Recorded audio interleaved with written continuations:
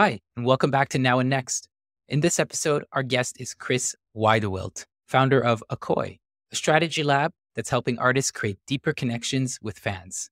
In our conversation, we talked about the challenges that artists face when trying to grow their careers. We explored the emotional connection between fans and artists, and how NFTs can play a vital role at strengthening and nurturing that connection. We also explored why Web3. Why should we even care about NFTs when you can simply right click and save? So join us on this journey into the world of music, tech, and people. Chris, welcome. Thank you so much for joining. How are you? Thank you very much. No, thank you so much for having me on. I really appreciate it, Evan. That's awesome. That's awesome. I'm super glad. I found your profile on LinkedIn. I was looking for different guests and things like that, and came across your profile, and I was like, wow, this guy's doing some really interesting things in the music industry. Like, music NFTs are not a space that people know a lot about. It's not what we hear a lot about. Some people are saying it's not useful. Maybe it is. It's a curiosity of mine. And one of my good friends is in the music industry as an artist. So I was like, oh, let me talk to this guy, see what his perspectives are in this space, and satisfy my curiosities. And then I'm sure other artists as well would be curious to hear what you think. So that is why I asked you on the show, and I'm thrilled to have you on. Please, let's start with some intros. Like, who is Chris, and what do you care about in the world? Right. So I hail from a small town in central Germany. Music has always been really part of my life. My mom played the piano, my dad the guitar. I started playing guitar when my brother started the drums. My grandma was an opera singer, so I had a great childhood, which was filled with a lot of music. And if you look into the family archives, you're going to see me dancing to Michael Jackson on old camera tape, singing through Phil Collins songs. And I was always recording music on cassette tape with my brother for my parents. I performed in front of them, so music has always been around, and this has really shaped me into the person that I am today. Really believe music, yeah. Which instrument would you say is the one you're the most, like, you enter like a flow and you don't really think about where your movements or your fingers are or whatever? Like, which instrument does that for you? So I think the one that has been most intuitive to me is, in terms of songwriting, guitar, but I actually started out playing bass.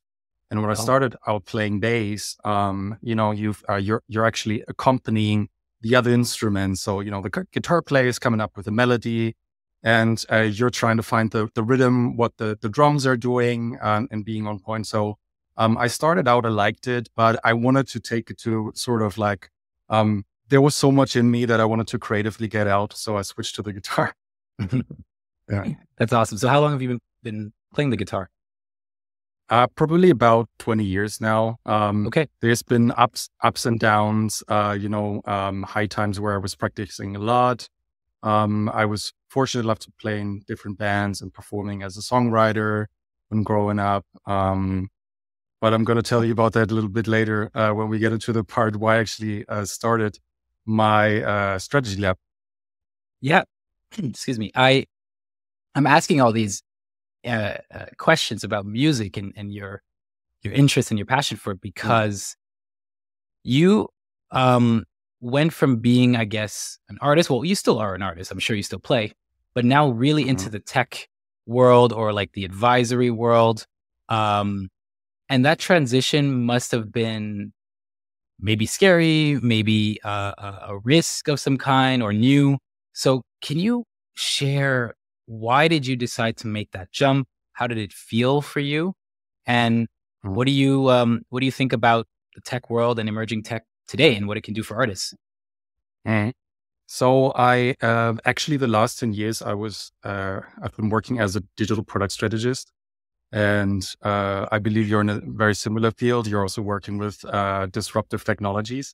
Yeah. So I've always been very curious. I started out, so when I moved to London 10 years ago to pursue a career in music, I also wanted to go into the professional side of things. I started working as an artist manager. I was booking different gigs and festivals. I was in a studio for different artists. And there were some recurring topics that came up that really made me question the entire artist development process as it is laid out at the moment, and the sort of struggles that are coming into play when you want to build up your career. So this recurring theme that came up is I don't have enough revenue to front load, which is coming in. Because when you're on Spotify, when you're doing gigs, etc., sometimes it takes a little bit of time for the money to roll in, and it can get tough. When you have the bills that you need to pay, you've got your rent, etc. So it was really about how can I find ways for artists to unleash their power so they can concentrate on like honing their skills and unlock their potential. Because the reality now is that 1 in 42 artists that they're getting signed to a label, but 99% of them are actually never releasing an album. And that's because a lot of, there's always the next artist in line sort of that is waiting to be discovered and developed. So other artists that are on board on a label, they're getting pushed back. And I really wanted to say, well, I hear your story. I want to together with you tell your unique story, because it's worth sharing with the world.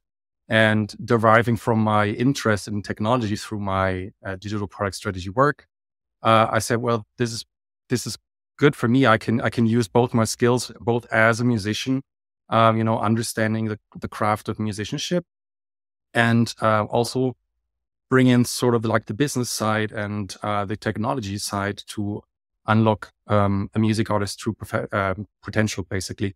So that's why I started ACOI, which is a Web3 strategy lab, empowering music artists and music professionals to use NFTs to build up fan communities and front load revenue streams. That's awesome. I want to explore that problem a little bit. You said 99% of artists that are signed to a label don't publish an album.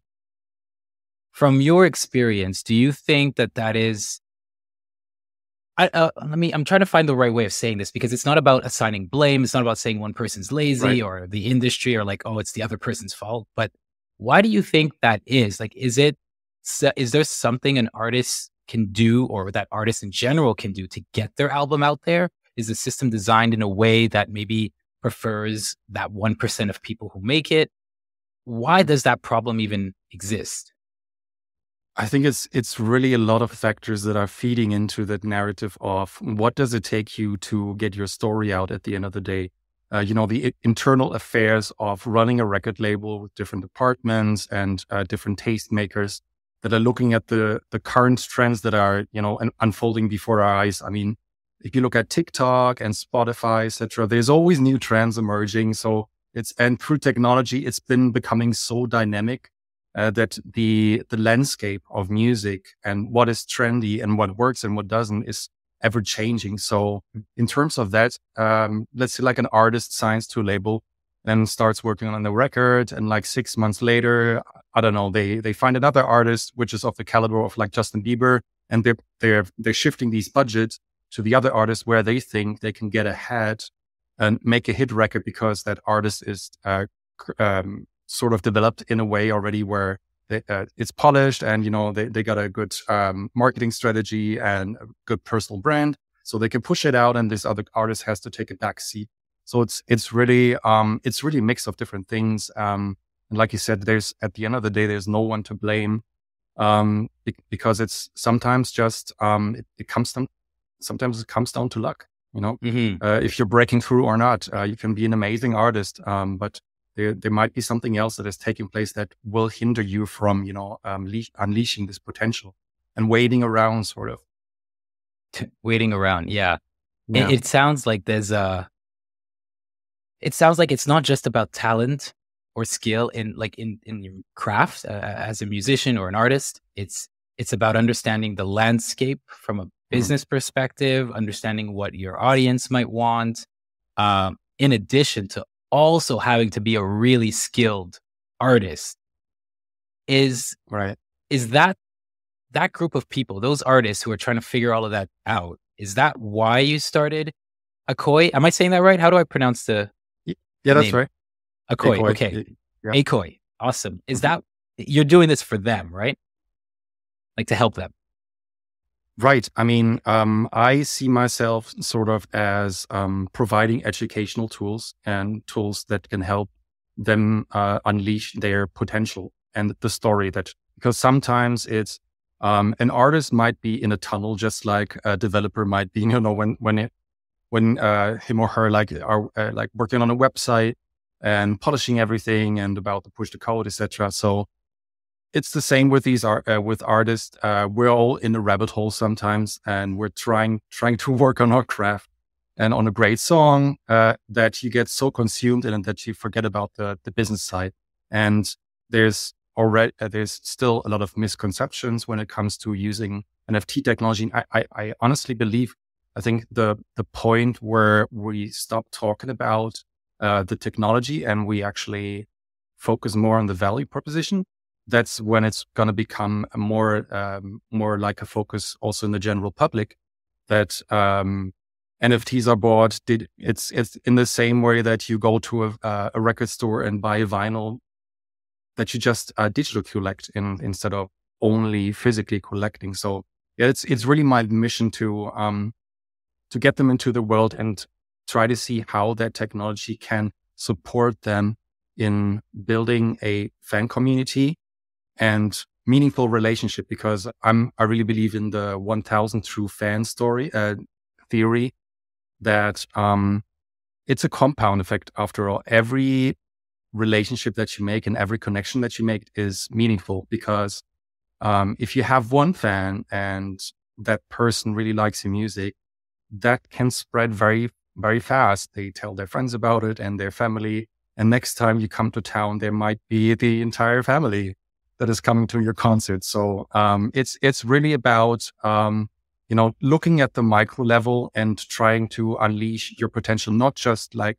looking at the vanity metrics sort of reach and impressions and click throughs, etc. But it's the relationships underneath the KPIs, the performance metrics that are making a difference, and that's what I want to help them achieve. So let's get into it. What is a koi? And let's pretend I'm an artist. I'm skilled in my craft. I'm really not, but let's just pretend. And I discover your company. How do we work together? How does that whole process work? Right. So the first thing is I jump on calls with artists, and it's like just going for coffee. Right. You're meeting at a coffee house and you're just trying to get to know the person, because everyone and every artist is different and is approaching things different in their craft and how they want to convey a message. So I really need to get a feel of how that artist ticks and how they like to be approached, in the same way that, when you're working with different companies and you're doing consulting work, you need to get a sort of a sense of, developing a chemistry. So the first call really is about establishing that chemistry and trying to build a foundation for a great work relationship. I definitely get them into the process of explaining, well, I can do this for you. Where are you? Like, how crafted are you have you used NFTs before, the technology? What have you done in the past in terms of touring and different records, etc. And then if we've established that, then I'm trying to tailor a plan that is fitting to the artist. There's of course tools that I'm using, because I'm only one person, so it's not a scalable business in that perspective. But I'm trying to be as hands-on as possible to tailor something which is according to their needs. So let's talk about that, the fan engagement piece, and how you're essentially helping artists embrace and learn about Web3 and how to make it work for them. What are the tools or the aspects about Web3 that you are helping artists with? Is it just the artwork piece? Is it the mint piece? Is it everything? What happens after a fan buys the NFT? Like, who manages that community? Yeah, great question. So I have a 3-step process that I have and lay out for artists. The first one is education. So I take them on a tour of understanding the technology and what it can do for them. I sort of run them through different use cases that artists have used in the past and how they've, sort of delivered utilities, benefits to their fans. I'm taking them through marketing fundamentals. I do an audit for them, looking at their social media profiles, the lyrics, what are they trying to convey in their messages, how the music is sounding, how crafted it is, etc. So I don't provide like services on songwriting, but I'm always trying to go as deep as possible because that will help me and that's the second step. So after the education step, the second step is the prototyping sort of. And that's when, if we've got this is where we're working out the personal brand for them, the artist brand to maximize impact in the market. So we take a look at, what is the purpose? Why do you want to build up a fan community? Why do you want to provide utilities, through selling an NFT? What should your asset look like? What's your target audience? So there's different personas, right? That you need to sort of see how you do your messaging. And then these different personas, you have to identify where they are. So the different channels that they are, is that a social media platform or is a large bunch of your fans? Are you connecting with them at concerts? So then this really dictates how the strategy is laid out and also executed. And there's different aspects and benefits of NFTs that I see for artists. It's creative flexibility. So you're not tied to an intermediary like Spotify, which is sort of like a gatekeeper. And it's hard to get your information out with NFTs. It's sort of unlocking this layer of finding out more about your fans. So after the second part, the step 2, which is the prototyping, I help them release, like you said, help them release the NFTs. We pick up the marketplace. We pick up tools. Do you need a Discord to build up your fan community, or is it more like a Telegram chat that you start with? Then what is really important is post-drop care, because you do want to build a momentum towards the launch of your NFT. But just as important is, and that's with every product that you're launching, right? If it's a brand, if it's a company, if it's a movie that is released or an artist that is dropping an album, you always want to make sure that there's care afterwards, a care package, sort of, that you don't lose the momentum, right? So I try to give them tips on community building, different market strategies that they can implement, and how to drive engagement in the community. That makes a lot of sense, because I know, speaking just for myself, I am a huge fan of The Weeknd, the artist, right? And like his early days. And when I love how when an individual, a fan, is like an early fan, when like the artist was playing in small venues or releasing stuff and no one knew about them. I think it's just a human thing of like, you just want to flex or you're proud.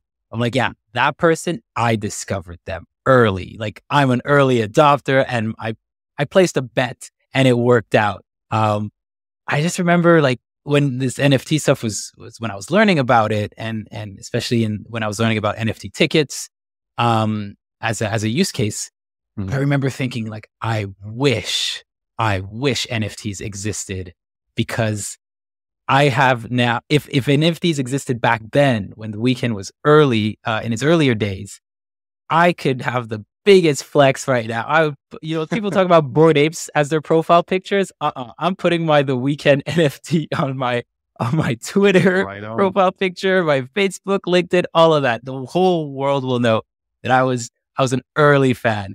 I joke a little bit, but at the same time, my appreciation for his skills and the artist that he's become is massive. And he's Canadian, so also another, a great artist and Canadian. So double the fun there.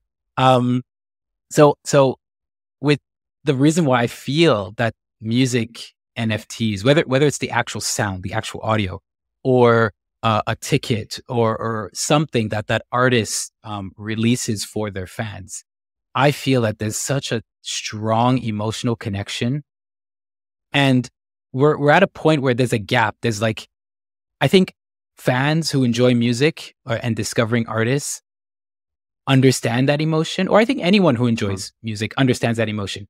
But we're missing that piece in between before it starts to get adopted by everyone. Before we all by get adopted, I mean, but before that technology gets adopted, before everyone can purchase or engage or interact with the NFT of their favorite artists.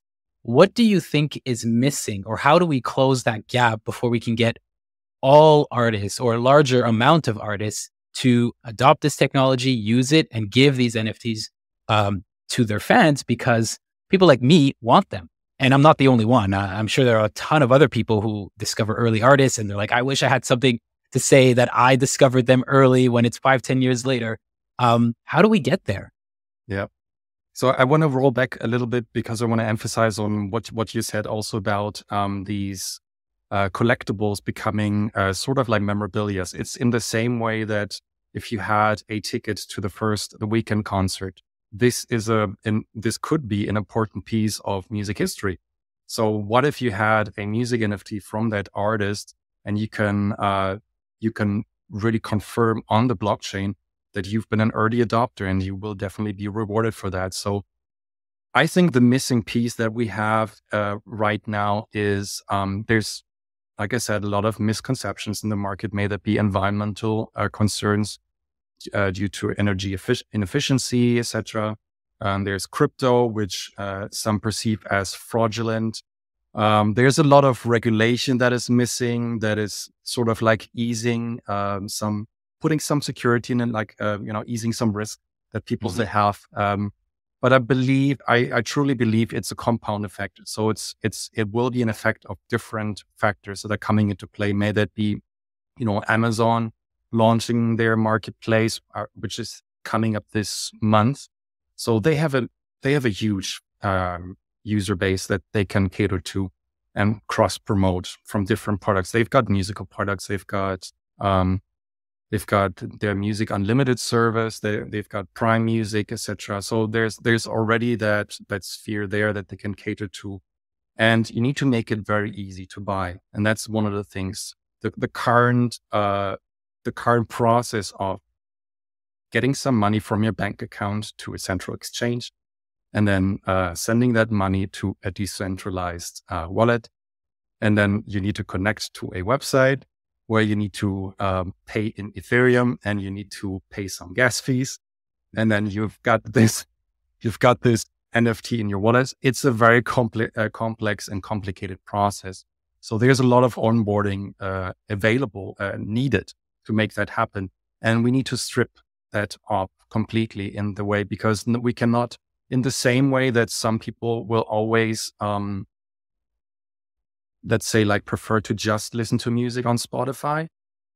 We need to give them the easy access to collecting digitally. And this will probably not be driven by crypto payments, but it will be driven like how you buy a fashion item on an e-commerce store.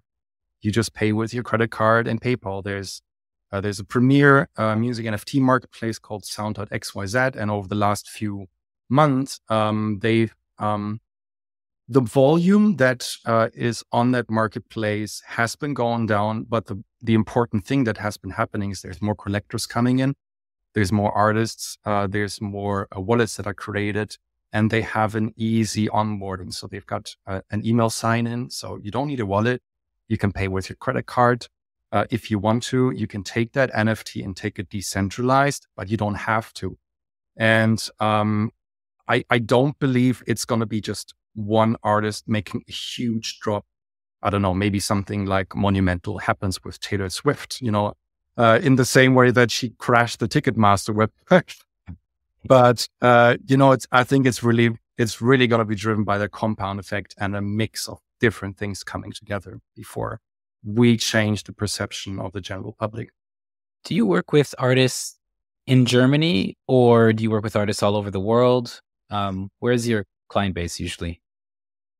It's very mixed. So 2 months ago, I did a drop with an artist.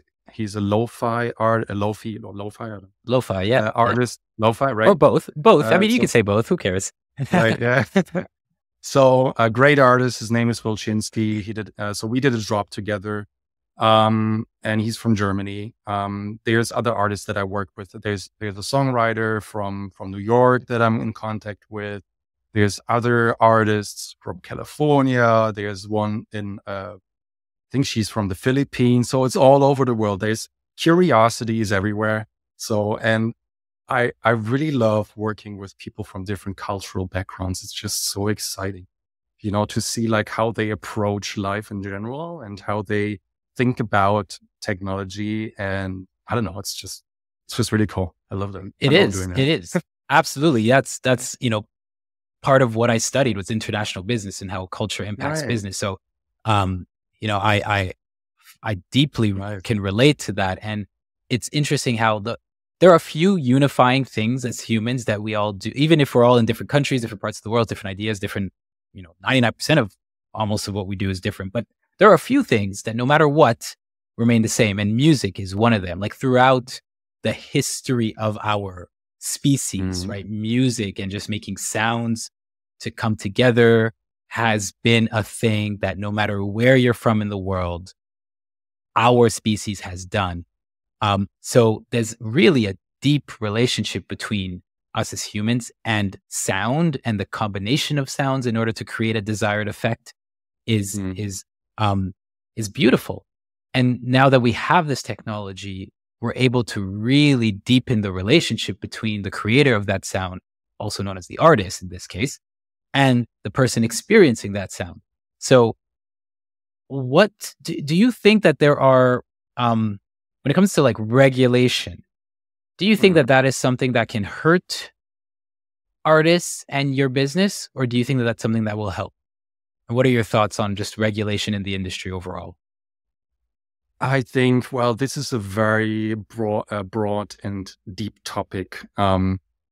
I think we definitely need regulation to ease some of the risks, to prevent things happening like the FTX meltdown, or people getting scammed where their wallet is drained and all their NFTs are lost, and there's no insurance that they have to claim, well, I own this, someone stole it from me. Right now, you cannot go to the police and say, well, this guy stole my NFT. Yeah. So it'll be very important that there's frameworks and regulation and compliances that are put in place to protect people from, finding their way around with this new technology. At the same time, it has to be innovation friendly. So I wholeheartedly believe we need a shift in that perspective, but I also believe anything that will hinder us from, creating new, and that's what it's all about in NFT technology or like Web3 in general. Like you're trying to make things better, because that's what generally people care about when they use a product. They don't care about the technology, but they care about the effect and the value proposition they have about the product. So I hope in that perspective, we can preserve the value proposition fully, while we still have an environment, or we can establish an environment that is safer for everyone. That's my wish. Yeah, I agree with that. We need more innovation friendly regulation. I think it's not just regulation for the sake of it. Emails were, there was a bunch of scams in the early days of email with like the prince of this country needs your help, and in return you get a couple $1 million. And I still get these emails. Oh, wow. Okay. Yeah. So they still exist. And so it sucks, right? FTX, I was burned. Terra Luna, I was burned. But I still believe in the, yeah. Okay. Well, you too then. So, yeah. So, people like you and I and other builders and enthusiasts, still believe in this space, despite the scams and some of the unfortunate things that have happened. And I think that that's really powerful. And I hope that that conviction sends a message to the rest of the world and says like, hey, there's something here worth exploring. Yes, it sucks that these, the X millions or billions of dollars were lost because of scammers. But if the people who lost money are still around and still trying to create something that's going to benefit the world, then you should probably pay a little bit more attention. So my next question, which might be a bit tough or controversial, but why Web3? Like, why should anyone even care about NFTs? Just send me an image and just say, Evan, you are the owner of this image, and it's in my email. I can put it in my Google Drive, and that's it. Over. Mm-hmm. Why are we coming up with other solutions? Right. There's this outside of the music industry. There's a few use cases that I'm generally excited about. There's one particular one, which is putting your digital identity on the blockchain. If you're looking at refugees from Syria or Afghanistan coming to Germany or other countries, sometimes they have no means of presenting like an identification. Mm-hmm. If you're coming to a new country, who are you? Can you prove that you are the person? How old are you? Where are you from? Either they don't have their documents because they have had to leave and not pack it in, so they cannot find that identification. How about what would be if we had a soulbound token, which is it's non-transferable? You cannot transfer that NFT from one wallet to the next. It's your identity and you're owning it. How about you just come to country and you say, well, you can find me on the blockchain. This is who I am. This is my name. This is my picture. And then there would be a way, a much easier way for these people to get integrated into the social system. That's one of the things that are very powerful. In the same way with artists, I think we can change. Web3 doesn't mean that there's not a lot of hard work involved in building an artist career, but it can give more artistic freedom to the artist, and it can give creative flexibility. There's no gatekeepers, no intermediaries. You still need a team, of course, to build your career. You cannot do everything on your own, but it gives you that gateway to connect more directly with your fans and learn from them both ways. You can learn from the fan and the artist, and the fan can learn from the artist. I think it's that connection that we've really not been having so far. There's crowdfunding, of course, that you can use. But crowdfunding normally is really tied to I need this amount of money to pay for my recording, for my mixing and my mastering and my marketing efforts. And I'll give you a t-shirt for that. So that's a transaction. You give me money, I give you the t-shirt. And then that's basically it. And bye-bye, see you later. But under the current system, right? Right. So I feel like NFTs go a little bit deeper. What you said with this emotional connection, it's in the same way. You've got something in your wallet that connects you to the journey of that artist. And what we've been seeing with how brands are using them, they're going from the storytelling aspect of, in traditional advertising, you're telling a story, right? That the viewer is consuming. But with NFT technology, I believe, and digital assets, we're going from the storytelling to the story living aspect, that you're actually creating the story together with the brand or the artist, the creator. And I think that's a very powerful instrument. You said story living. What's that? What's the difference between storytelling and story living? So that's my perception. So for me, if you're telling a story, this story is crafted by you and you only, right? Because you're making sense of the stimulants around you. What would you like to, how would you like to craft your message, and how would you like to come across to your fan? But with story living, the fan is part of the process of, maybe there's an initial story, but that story can be adapted over time. And the fan, if they, for instance, have an NFT, there's a good example. There's an artist, a virtual artist called Chili, and he's using a Bored Ape. I know there's a lot of different things that we hear about Bored Apes, but for this one, so if you would have bought one of their band passes or access passes, that would I think, just the band pass in that perspective, in that example, but it gives you access to actually writing music for him. So like writing, collaborating with that artist, collaborating on, I don't know, a guitar, like a melody, or just providing the drums or some lyrics, etc. So you're not just consuming the message, but you're actually engaging, interacting with the message, and you can adapt the message. And this is where this deeper emotional connection can come from. So there's an element of co-creation that is being unlocked thanks to token gating access to the artist, right? Like if you put up, if a fan needs to buy an NFT in order to gain access to the artist and be able to potentially collaborate with this artist, it's generating a deeper emotional connection, and B, it's also bringing the fan into the story of the artist, into their creation process, all the way to publication and release, right? In the case of, so what's exciting, I think, and feel free to disagree or share your perspective, please. What's exciting sometimes about artists is it's like there's a mystique around them. They could be the biggest artist, like Taylor Swift, Justin Bieber, The Weeknd, whatever, but their creative process, their ability to take different words, put them together, or sounds, and then release it in a way that makes me and others feel something.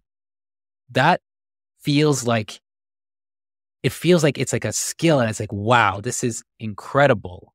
When you bring in the fans or the someone else into the mix, and you're co-creating with your favorite artist, for example, do you think that kind of takes away from the artist's mystique and their ability to make people feel things? Because now you're taking inputs from other people, and maybe I'm just putting The Weeknd on a pedestal here.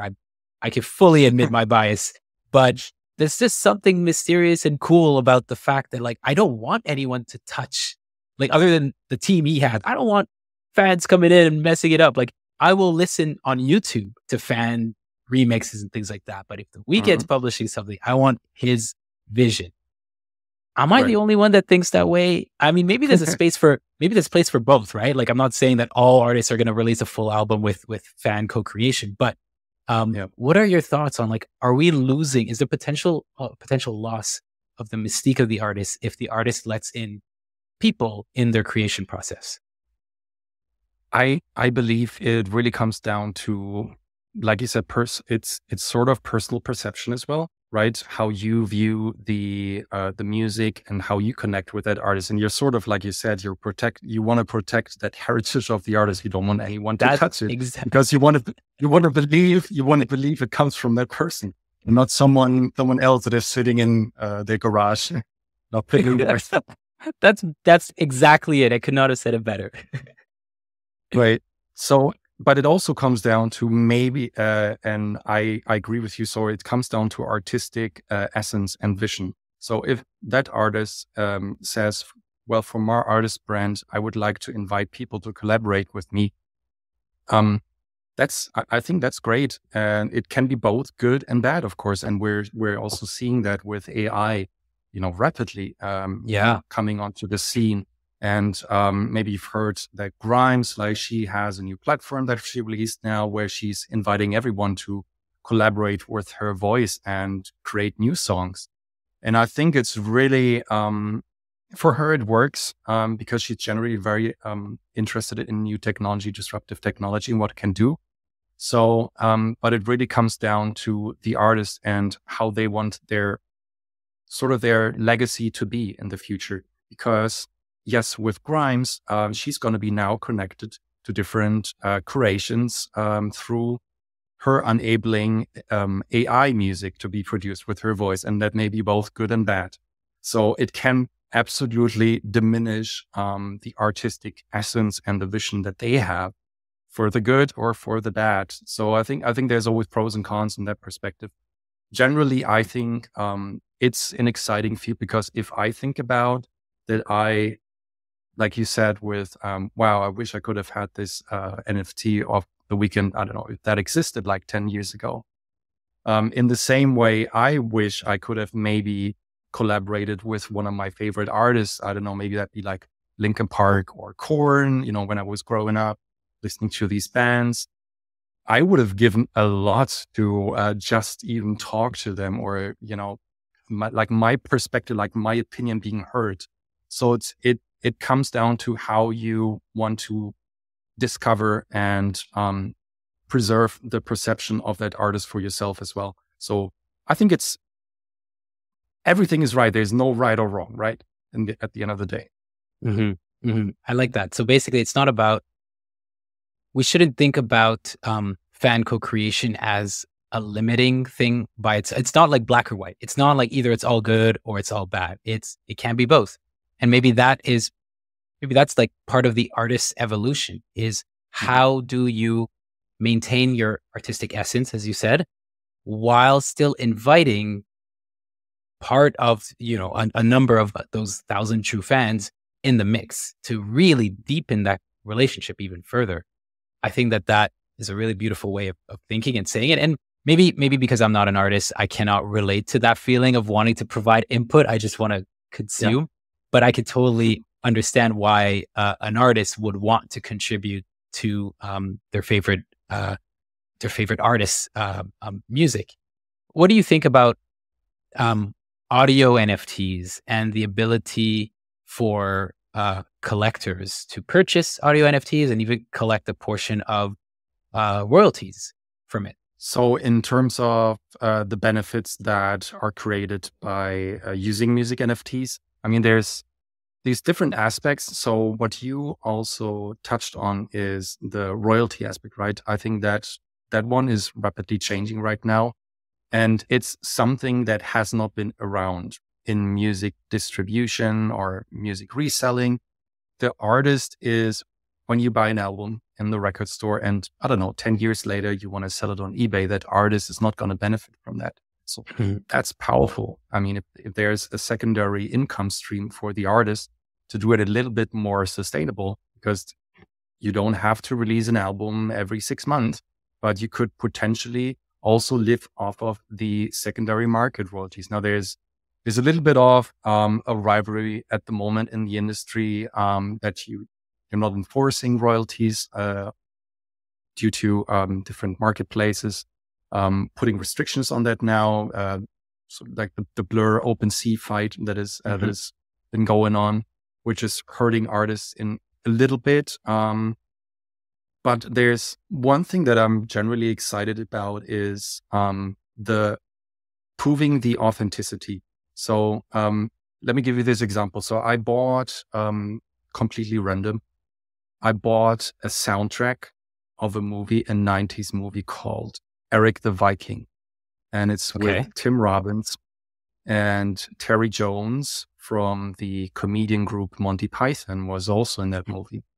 And the autograph of Terry Jones, he's now deceased, is on that vinyl. I didn't know when I bought it. I saw it and was like, wow, is that really Terry Jones? I mean, and I only paid like $20 for it.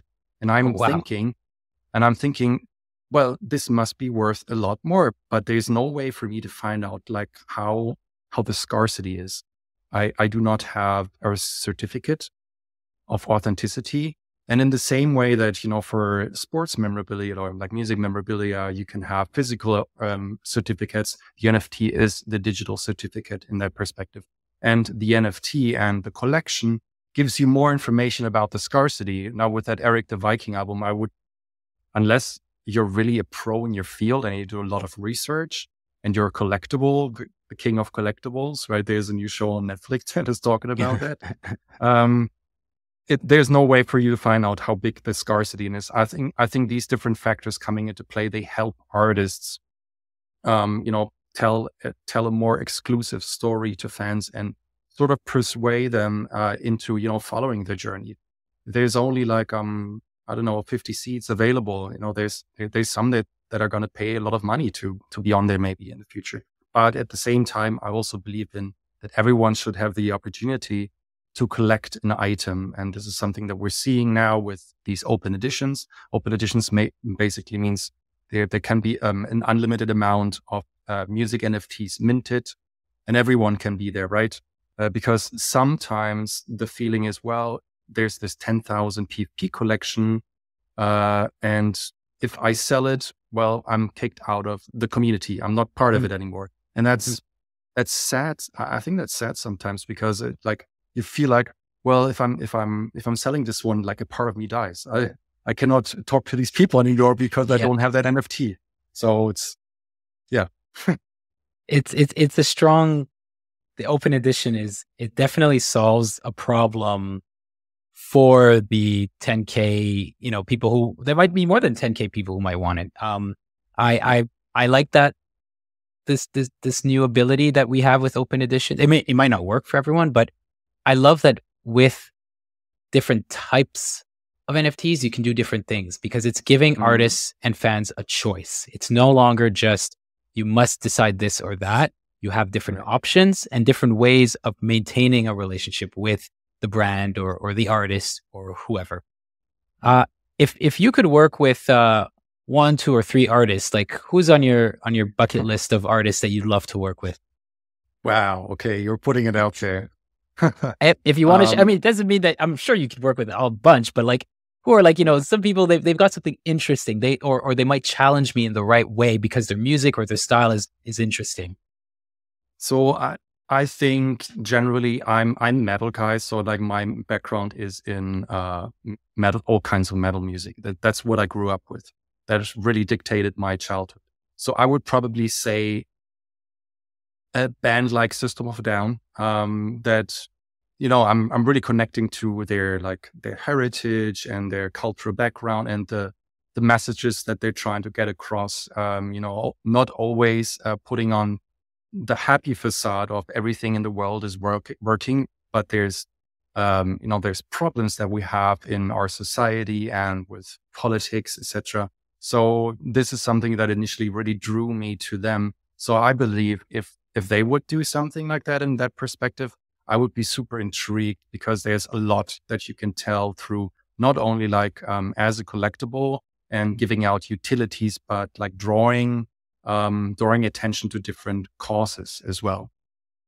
So I think they would be pretty up my list. Yeah. Though they're definitely well known. I'm less of a metal fan, but I know the band. They're huge. Chris, this has been really awesome. We're gonna have all your info in the show notes, of course. But where can people find you? And if you have any final words that you'd love to share with artists and other people who might be curious, what would you like to share with them? Right. So you can find me on Twitter at DeLorean Chris. You can find me on LinkedIn under my name, or acoy.io. This is where you can find me. You can get in contact with me. Generally, I think be bold, but be humble across your journey. Open yourself up to new opportunities, because I think it can be very scary approaching a new field that you don't know about. So I think you need to really be out there and develop a strong work ethic. Go out there, do networking, go on Twitter Spaces, get to know other people, learn from them. So there's this whole realm of opportunities that are laying in front of you. You just need to, trigger that mental switch sometimes to say, my music and my message that I'm trying to get across, I wholeheartedly believe it can find a greater audience. So let me explore what I can do with disruptive technology and how far I can take it in my process. So I would love for new artists to come in and explore the opportunities and really change how we approach artist development, more equitable deals that are put out there, more attention to mental health also when it comes to an artist, that is not just about, trying to squeeze out like a lemon and, putting them on a very, very big tour of 100 dates or so, but it's really about listening to that artist, try to bring them on a path which is setting them up for success. And I think we can create a lot of great and good music in the world. That's awesome. That's a beautiful way to end. Thank you so much, Chris. Thank you everyone for listening. And Have a great day, everyone. Thank you. Thank you.